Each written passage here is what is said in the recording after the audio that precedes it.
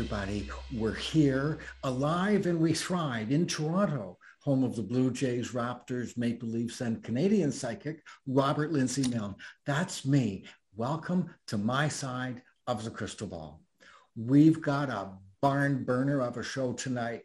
First on the expert's chair is my good old friend, Robin Armstrong, astrologer, wise man, spiritual being, and great meditator, amongst a lot of other things.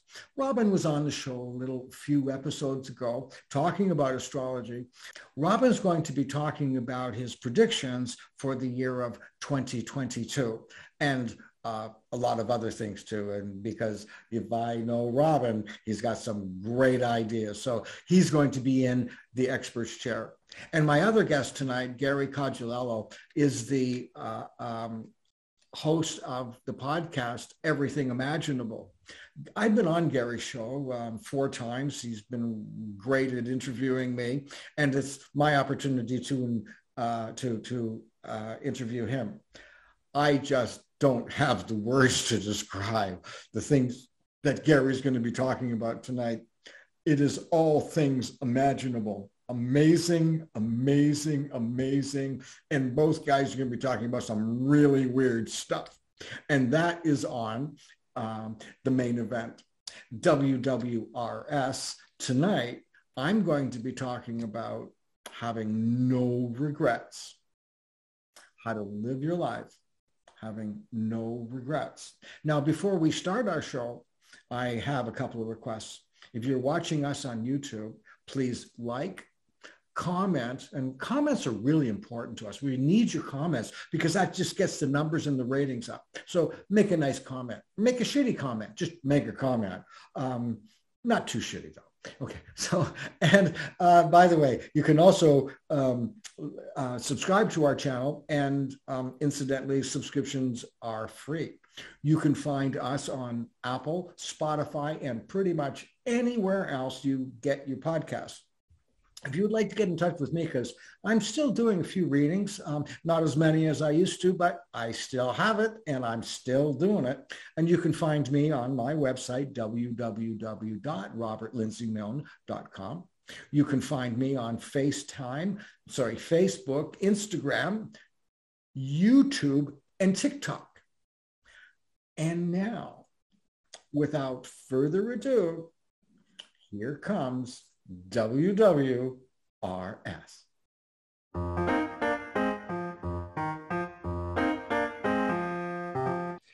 I've been thinking a lot since the last podcast when Charmaine Veronin came on, and she was a palliative care nurse. I've been thinking a lot about that episode, and it reminded me of something that occurred many, many years ago as well, and it was the death of my best friend.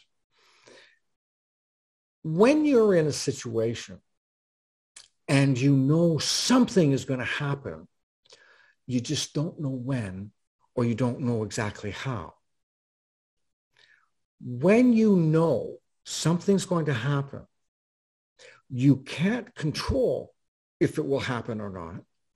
But what you can control is how you experience the event. You can do nothing, and that event will unfold. Or you can decide this event is going to unfold.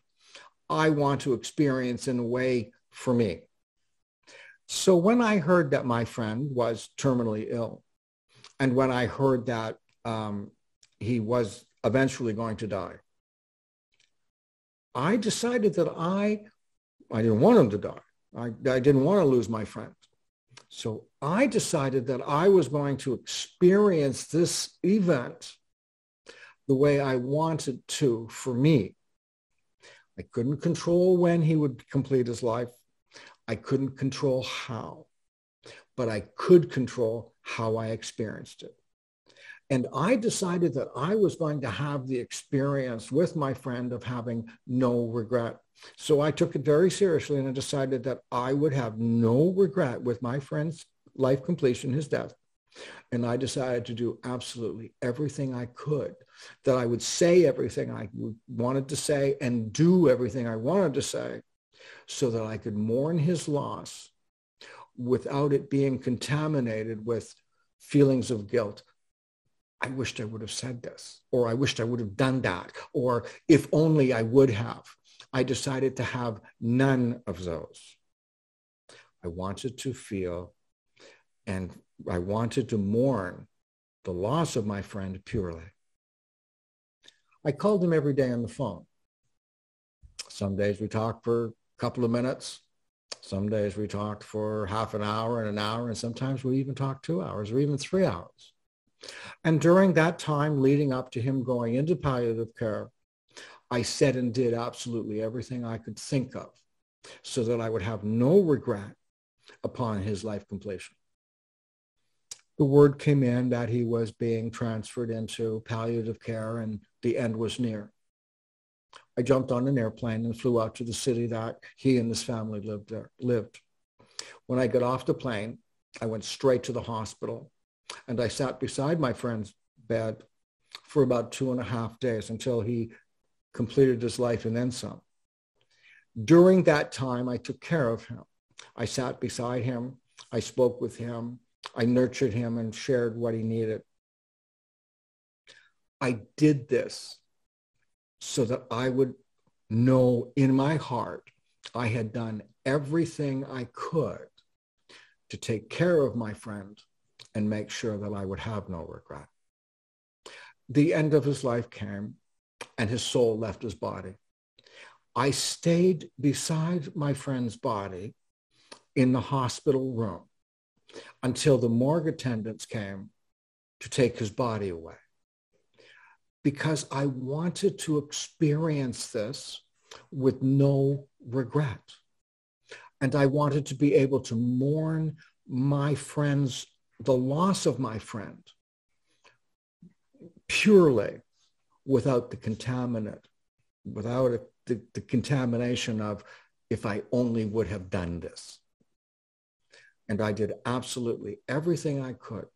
I took very good care of my friend, and I went through this process with no regret, and I was able to mourn purely. It was easier. It was more positive. And I chose that I would experience this loss the way I wanted to experience it. I could have done nothing. I would have experienced it. So when you're in a situation and you know it's going to happen, just don't know when, you can then decide how you're going to experience it. And that's what Robert says tonight.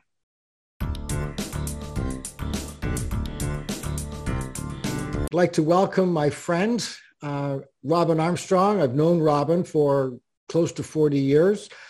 Brilliant astrologer, master of the I Ching. Well, he'll challenge me on that and say he's not, but he is.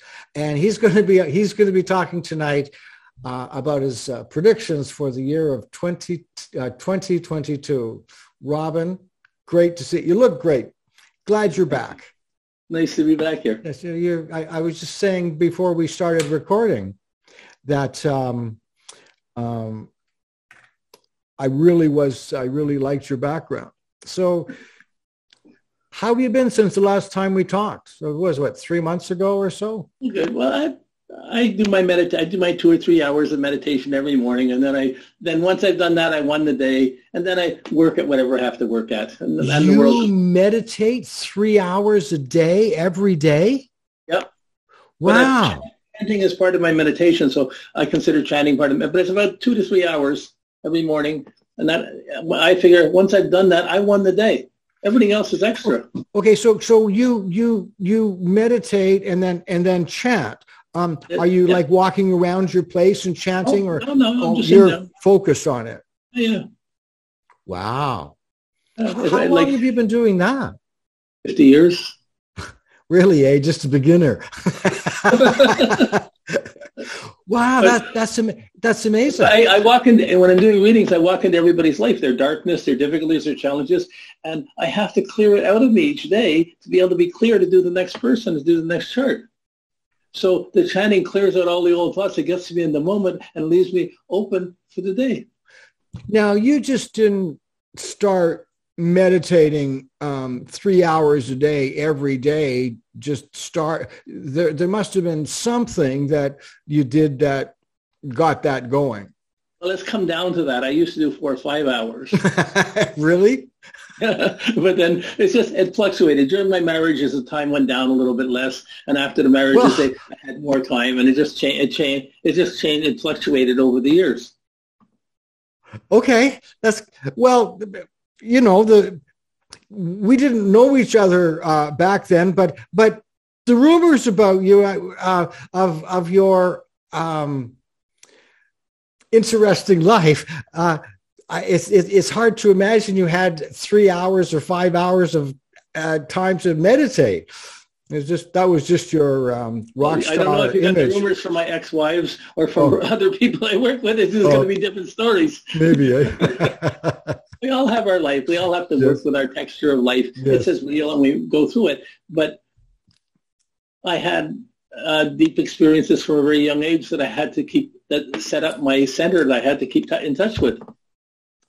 You also spent I'm admiring you for it. I'm not mocking you. I'm impressed by it. You spent some months in a cave meditating also, right? 13 months in India without daylight or seeing anybody. When I was 22 and 23. So you were silent that whole time?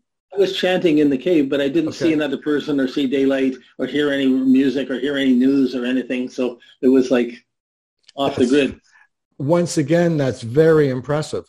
It was at the end of that the visions about astrology and the I Ching and music came together for me. Wow.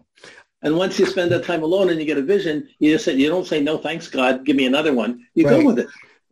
So can we just go back to that cave for a minute? I've got, so when your time was up and you'd been in the cave for all that time or in a cave-like setting, you didn't speak, you had actually no contact. I guess the people put your food there out for the day. A double door, they put the food in and I get it. Okay. So you had no physical contact or verbal. You didn't see anybody or really hear any. It was just you. I sat in the dark. I wasn't wearing clothes. Okay. So how do you go from that place to the outdoors in the daylight and people around you? Like, what was the first thing you said? I don't know what the first thing I said. I knew when I came out, I'd been in total darkness for all this 13 months. Ooh. And when I came out, I could stare at the sun without blinking. Would you be wanting to do that? I did, but it just happened. It was like I was like a kid. Like when you go in and spend a lot of time alone. Yes. Normally we go through a day, it runs by, the thoughts come by, we see the trees, we go by, it goes by, and then we start another day and it runs on. Well, when you're in a room, all these thoughts stay in the same place. They accumulate. So by spending 13 months in this room, when I came out, the number of changes of consciousness I would have gone through in 13 months, I experienced each day. Wow. Okay. Like it was this I don't know how to explain it, but I've been trying to understand what happened ever since. I've heard of people doing this. You're the only one I know that have done it. It's when you have nothing to lose, you go places you wouldn't otherwise do. Okay. You don't go there if you aren't anguish or you aren't trying to solve something. It was either, it's either messed up or there's God. It's okay. One way or the other. So that was an inner, I think it's from another lifetime, and I was just pulled in. I was having to wake up to something. That's brilliant. Wow. That very much impresses me. So let's get down to some nitty-gritty stuff and how you're seeing the way the world's going to be or your ideas of. Yeah, it's just my ideas, my take on it based on the planetary movements for the year ahead and that association. So it's like a mythology of a pattern of what goes. But I find it's like clock. That's the DNA of life. It's more than a symbol. But we have 2 years of pandemic already, 2 years of hysteria, fanatical beliefs, extreme things of what's true, what's not true. Everything's confused. Nobody knows what's real. Mm-hmm. And a test of faith and a test of belief. What do you believe in? Whatever you believe, he believes in everything. It's all being magnified. There's so many different beliefs. So the hysteria of the pandemic is, even the pandemic, it's all peaking in May. It's this coming May. Yeah, but it hasn't peaked yet. Whoa. We're in the big wave right now. Wow. Okay, so this is, everybody who's got their judgments and different things of what's happening, what's going on, and they're challenged on their beliefs. We believe this. Do you believe in God? Do you believe in medicine? Can you believe in God and medicine at the same time? Could you believe in fighting the system, or do you have a disbelief? I can't believe this. I can't believe that. What's true? What's valid? It's not a rational thing now. It's an issue of what do you believe, and then the thought patterns build up around it. Okay.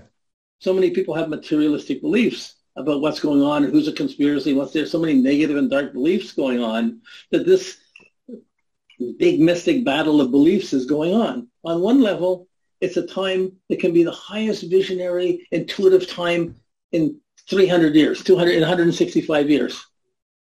It's just hugely visionary on an inner level that is detached from things. No doubt the universe is working as it is. No doubt God's in charge of it all. And this is all part of a plan, and nature is part of this plan. And we think we're making the difference.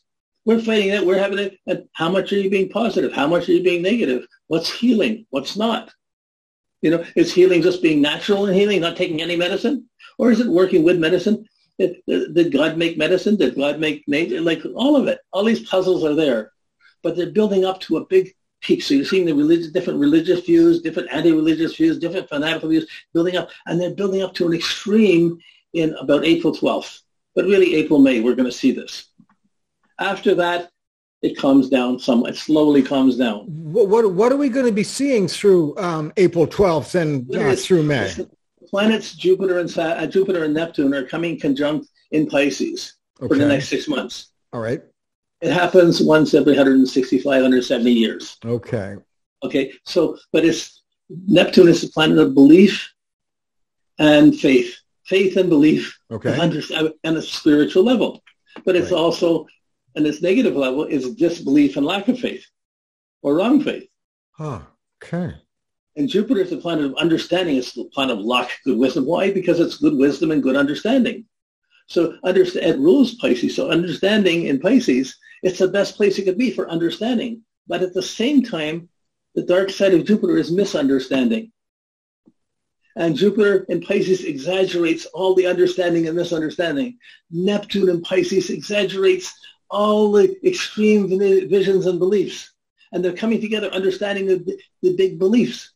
So that understanding, everyone has their own understanding of what's real, what's not. And this is real, this is important, and this is the way it is, and this is the way it's going. And it's putting the belief into the world. And it's not necessarily a take. Most of the beliefs that come down into the world end up being, people aren't living high enough or clear enough to bring these things down clearly. They're coming down, they're putting it. Our biggest worry is that these fanatical things don't lead to a war. Is that a possibility? Yeah, definitely. Where would it be? We're being, like...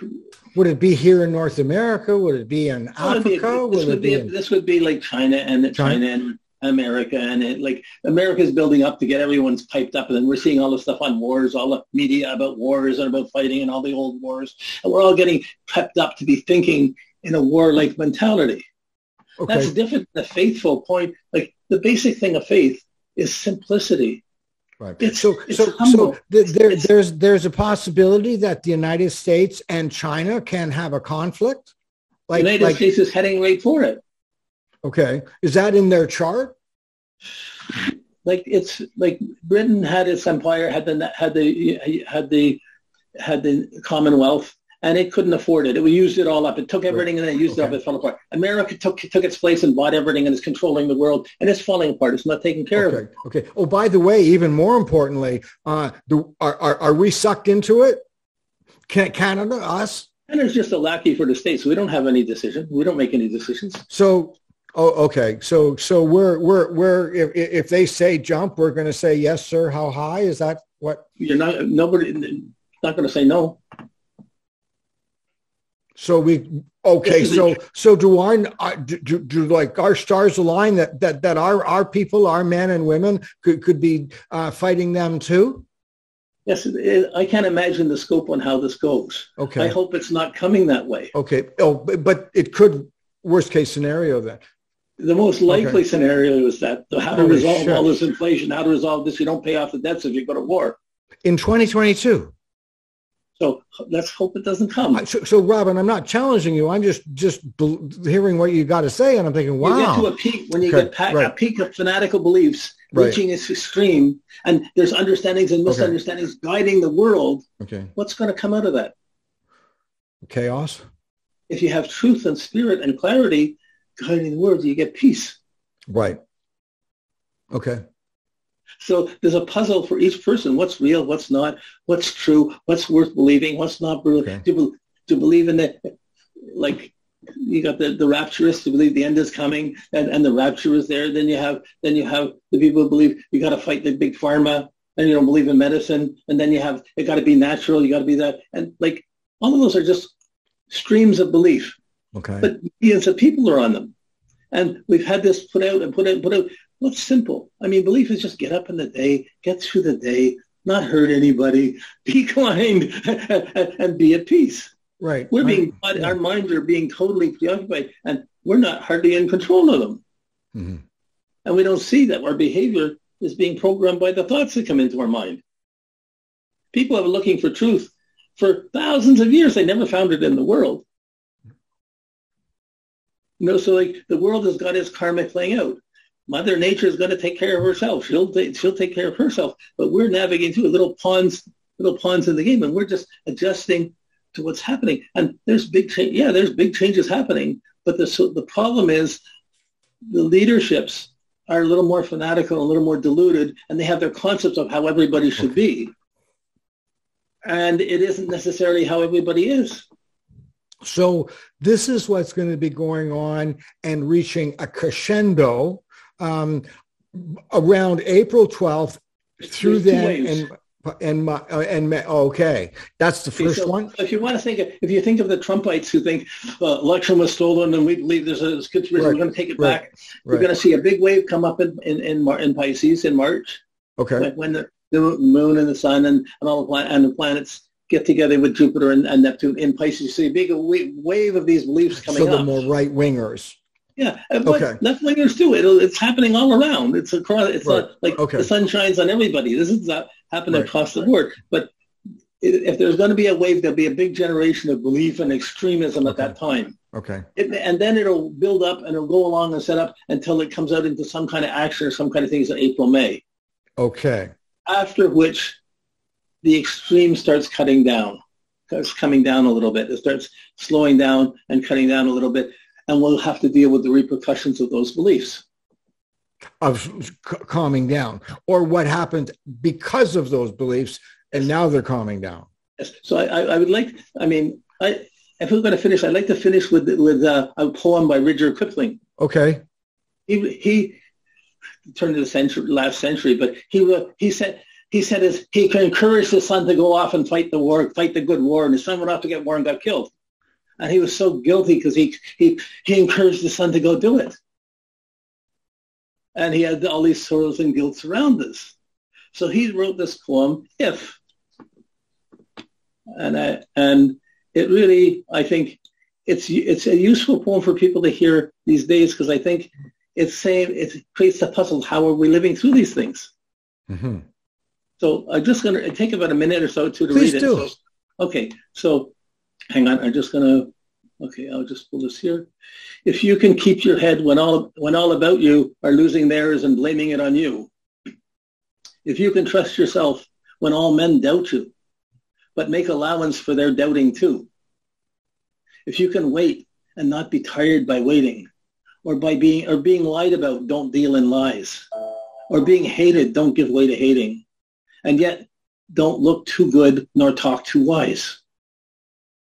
If you can dream and not make your dreams your master, if you can think and not make your thoughts your aim, if you can meet with triumph and disaster and treat those two impostors just the same, if you can bear to hear the truth you've spoken twisted by knaves to make a trap for fools, or watch the things you gave your life to broken and stoop and build them up with worn out tools, if you can make one heap of all your winnings and risk it on one turn of pitch and toss and lose and start again at your beginnings and never breathe a word about your loss, if you can force your heart and nerve and sinew to serve your turn long after they are gone, and so hold on when there is nothing in you except the will which says to them, hold on. If you can talk with crowds and keep your virtue, or walk with kings nor lose the common touch, if neither foes nor loving friends can hurt you, if all men count with you but none too much, if you can fight, if you can fill the unforgiving minute with 60 seconds worth of distance run, yours is the earth and everything that's in it. And which is more, you'll be a man, my son.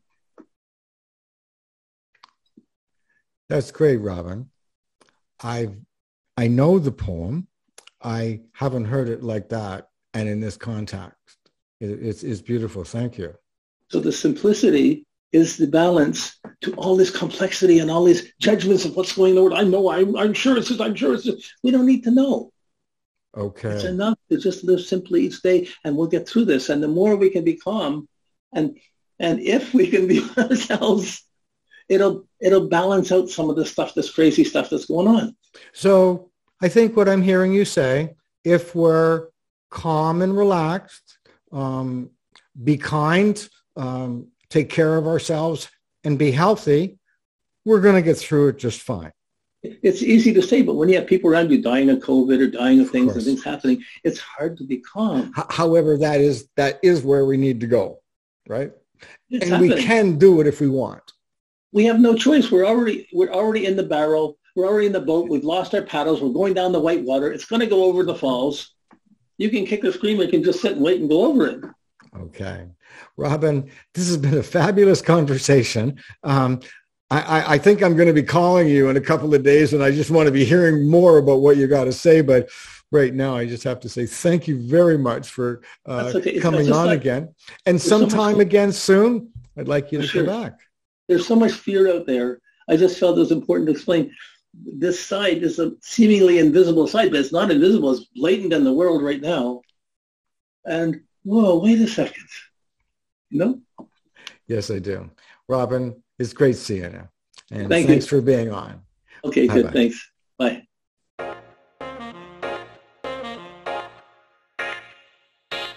My next guest, Gary Cocciolillo, probably the greatest podcast host in God's green earth, is my guest with me tonight. And Gary's going to talk about why he's got the best on God Green's Earth podcasts. And I have to tell you that I've been on his show at least 4 times. So, Gary, how did you get to be as good as you are? Well, it wasn't very easy. No way. You had to work at it, did you? Yeah. I would say it took me about 100 episodes just to get my groove going. I like that. How many episodes have you done so far? 350. No, really? Really? Wow. Mm-hmm. Okay, so when I was on the first time, I think I was in the first 10, I think. Probably, yeah. Yeah, I was in the first couple of ones. Mm-hmm. And so that only would have been in the summer, early autumn of 2020. Yeah. No, 2021. 2020. So a year and a half. And you've done 300? 350. Wow, that's amazing. Or more? Or more. Yeah. Oh, you don't count them anymore? No. So what does that work out? You must be doing a few every week. It varies. I do anywhere from 5 to 10 a week.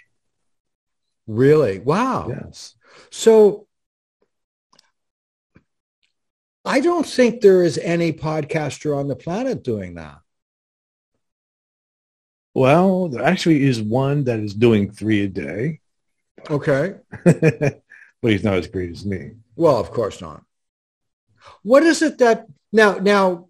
I think that we should let our my listeners know that we're playing, and that you just kind of jokingly say those things, even though you are a really good podcaster. So I just want everybody to know that we've been, we're playing a little bit, and that you really are a lot more modest than what it seemed like at first. I was modest, but then what happened?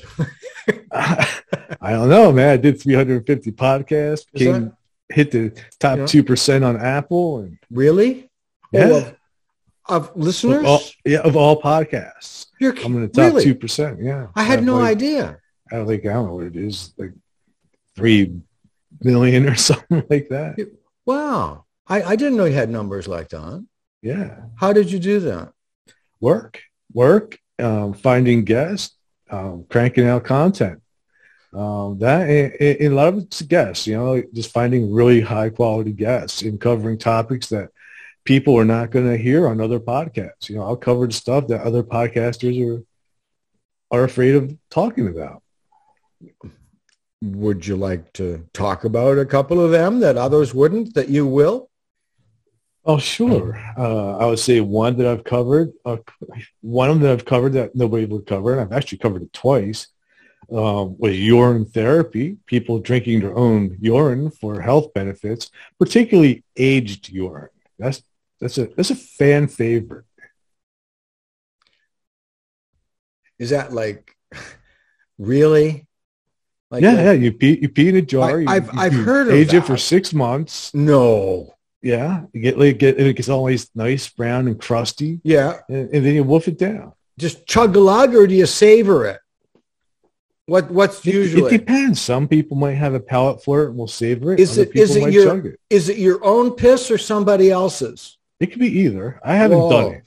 You haven't, Okay. No. You just talked about it? I've talked about it, yeah. Absolutely. Okay. How long were those people on? Did they demonstrate? One did, yeah. One no was kidding, eh? Smack her lips or drinking it down. No. Yeah. Yeah, his name was Brother Sage. Brother Sage was one of them, and the other one was Harry Matadine. Harry Matadine. So I've actually got 2 people drinking pee on my show. Yeah. I've interviewed 4 people that have been hit by trains. Wow. Well, well, apparently they lived to talk about it. Yeah, they all lived to talk about it. Did they all have their episodes and their limbs too? One lost a limb. Well. Yeah. Oh no, wait, no. They all had their limbs. Yeah. The guy who died on the side of a mountain, I think he lost a limb. Sorry, the guy that died on the side of the mountain. Yeah, he was climbing. He was climbing the mountain, and it got dark out, and he froze to death on the side of the mountain. Oh, okay. It happens. It does. I just did something to my screen here. I'm sorry. I was.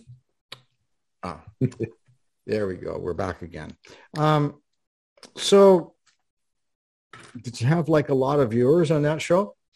That particular one? Oh, people love those kind of the near-death experience shows. Are always well, drinking. Sorry, a near-death experience and drinking pee are really not quite in the same category. Well, it depends. Well, though, maybe the guy who says that that does the pee drinking says that drinking pee will create natural DMT in the brain, which will cause you to have spiritual experiences, such as like you would have with ayahuasca. So.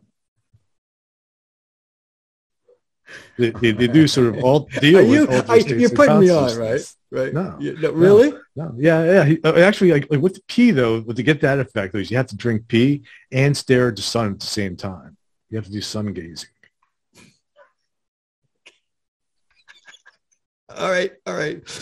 So, are there any funny shows?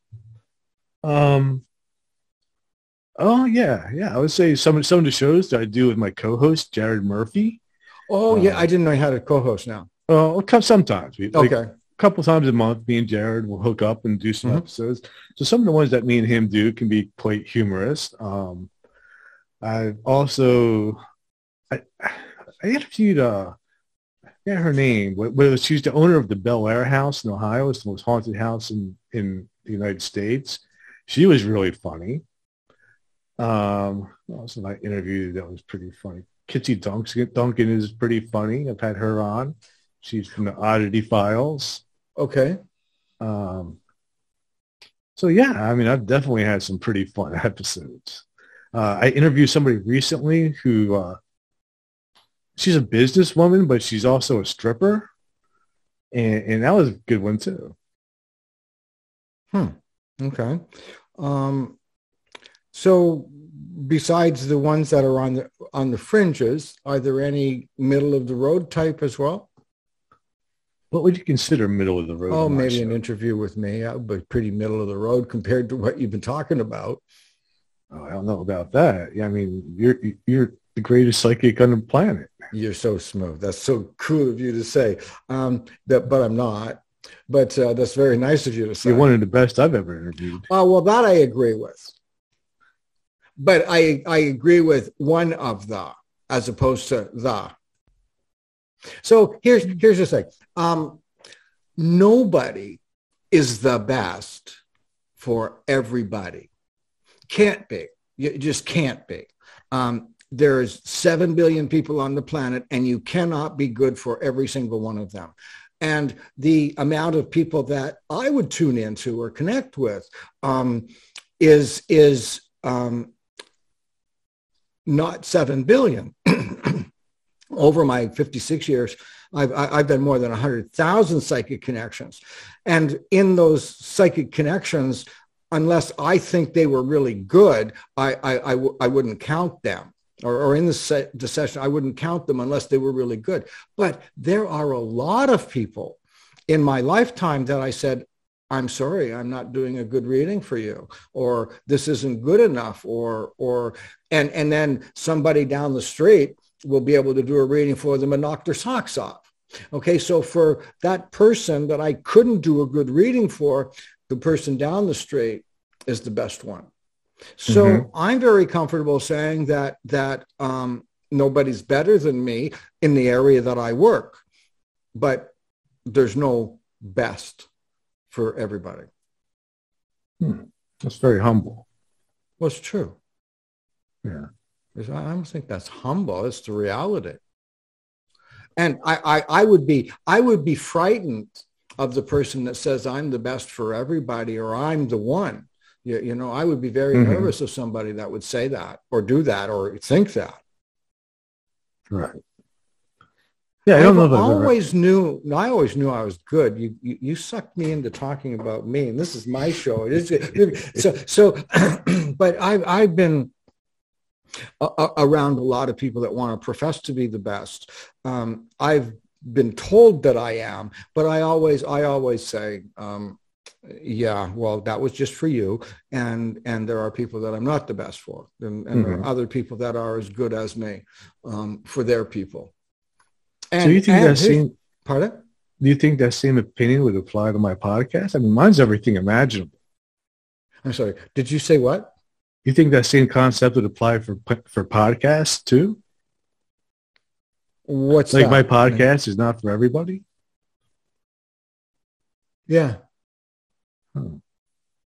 I never thought of it that way. Really? Yeah. You're putting me on. Yeah, I figured everybody was listening to it. Little kids, grandmothers. Well, more than likely, there are little kids and grandmothers and mothers and fathers and sisters and brothers, and that, you know, but not everyone. There are some that'll look at your show and say, wow, this is great. Some others will say this sucks. And they do that with mine too. Really? All right, come on. That's now you're teasing me. No, so yeah, you're just putting me on now. So why does a guy like you, originally you're from what? New Jersey? Is that where you're from originally? How does a good Italian boy like you, make it to Alabama and then all of a sudden have a podcast in the outer limits. Like, how did that happen? Well, there's only one way to end up in Alabama, and that's because of a woman. Right. Oh, I've done one of those, but not Alabama. So that's how I ended up in Alabama. And in Alabama, like I always played the guitar, did something entertaining, and down there was no place to play. So I wanted to do something creative. I needed a creative outlet, so I decided to start the podcast. And I've always had an interest in, the paranormal, UFOs, cryptozoology, when you were the occult. When you were a kid, you played or used or messed around with tarot cards, right? Yeah. I still have tons of tarot cards. Oh, do you? Okay. So, well, did you just like wake up one morning and say, I'm going to have a podcast? Pretty much. I was in the shower. No kidding. So from the time you were in the shower and you got hit by the lightning bolt to the time that it went on the air, how long did that take? 3 days. So you figured out how to do a podcast from the time you were in the shower. 3 days later, you figured out how to do the podcast and you just put it on the air just like that? Yeah, YouTube. I looked it up on YouTube and did it. All the other people are doing it. My producer's probably hating your guts right now.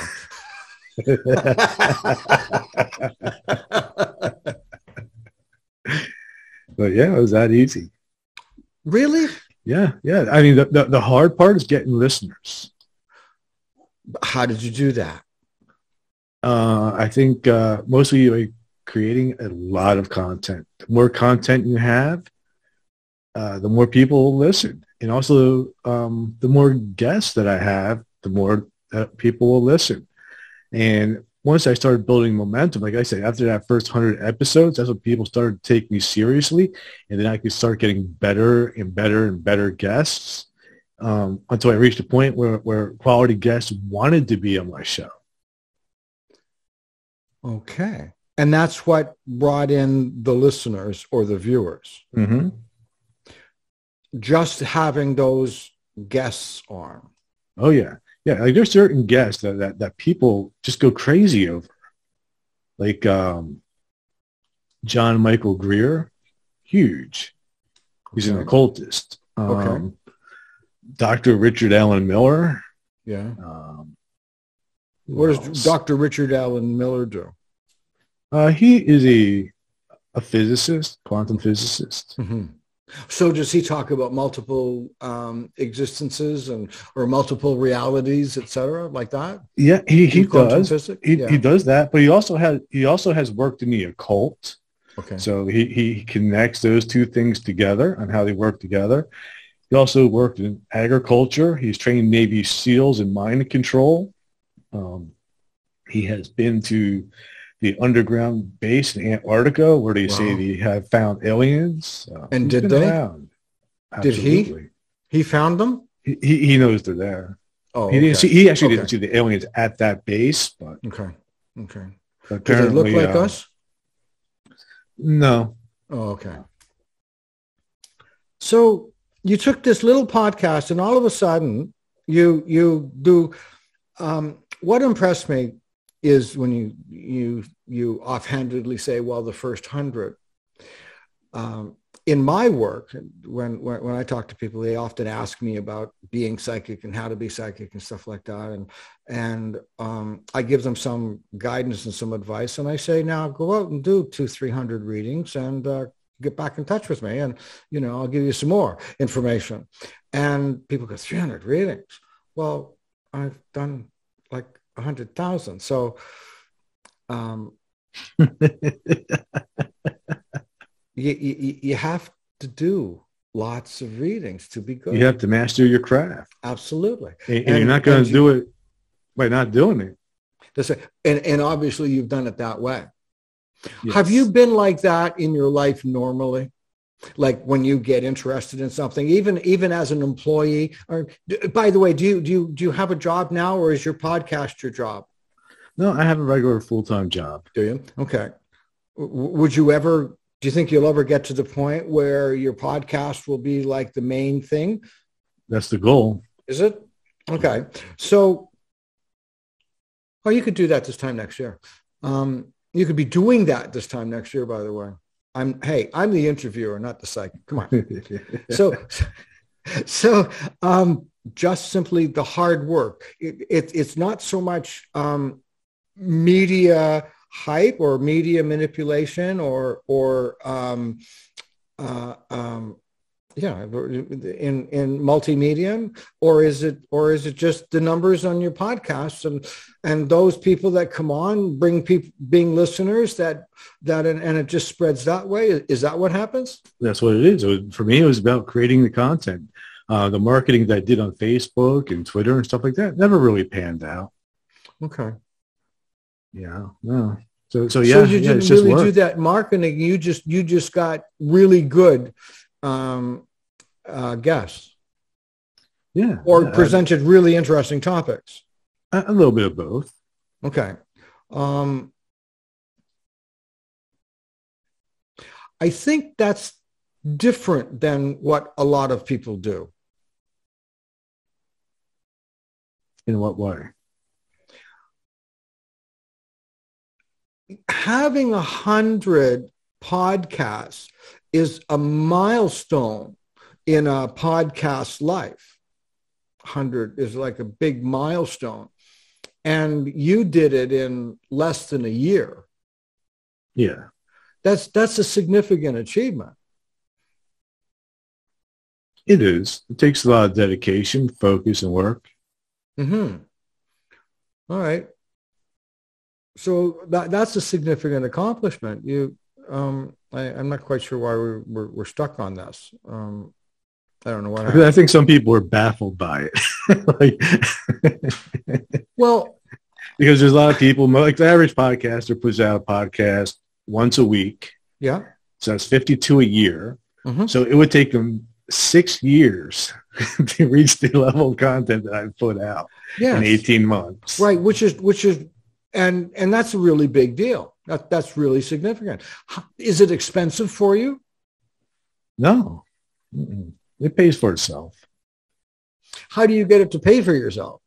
I have like sponsors and executive producers, and also I just have a PayPal link on my website, and people just will listen to me and give me money because they appreciate the content. So is your podcast close to paying for itself now? Oh, it's been paying for itself pretty much from the beginning. Okay.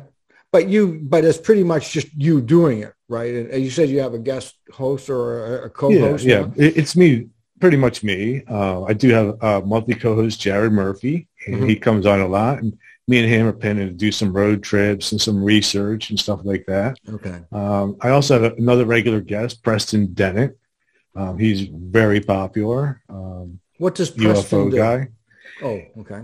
Preston wrote, he recently has become really popular because he wrote a book called UFOs off the Catalina Islands. And he was the first person to write about those UFOs.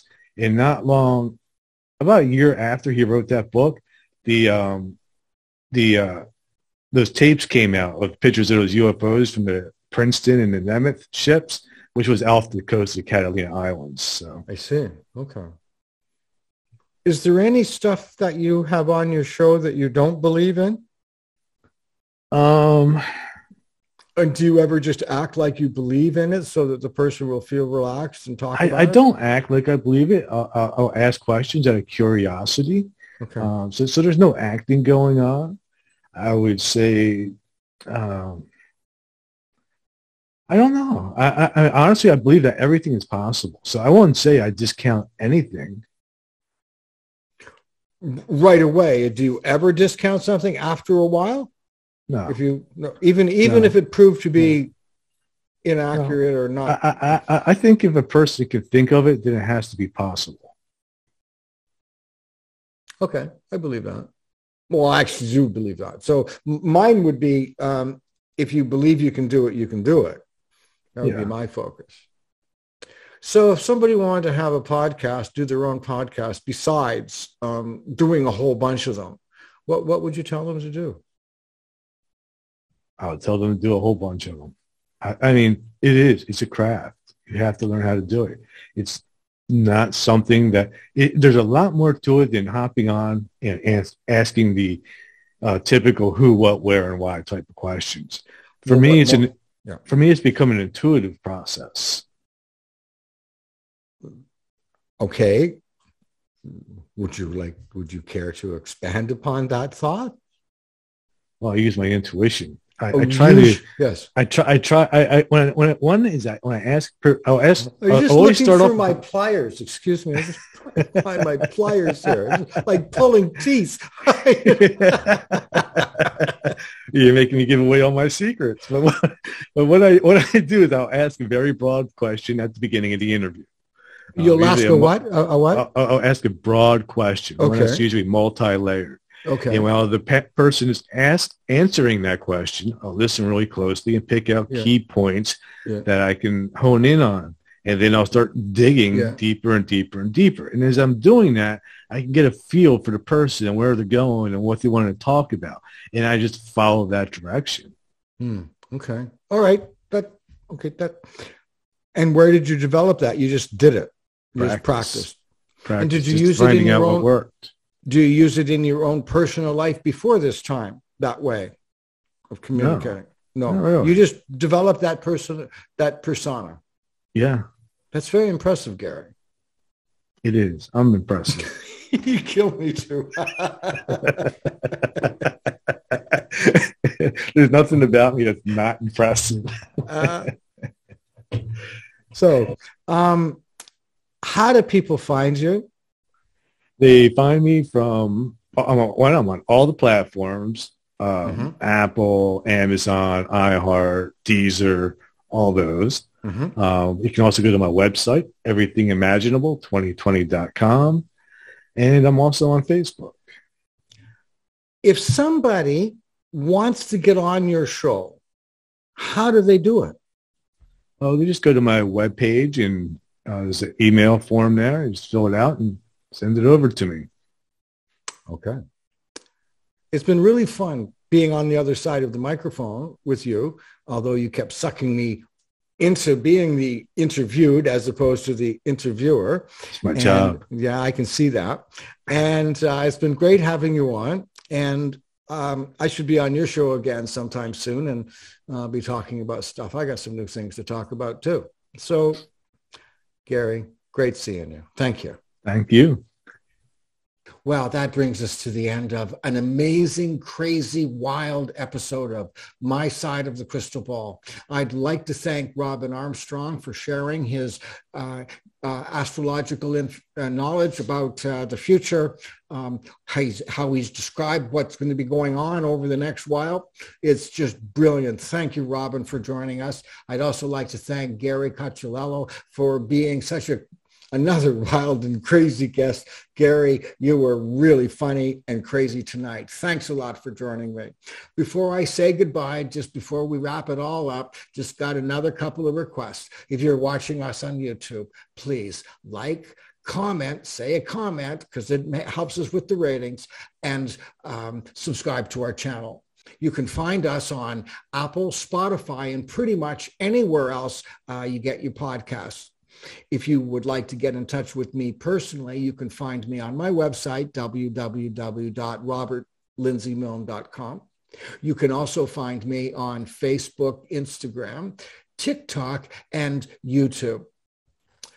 And now, just before I say goodbye, I just have these words. Do good, stay safe, and above all, just be kind.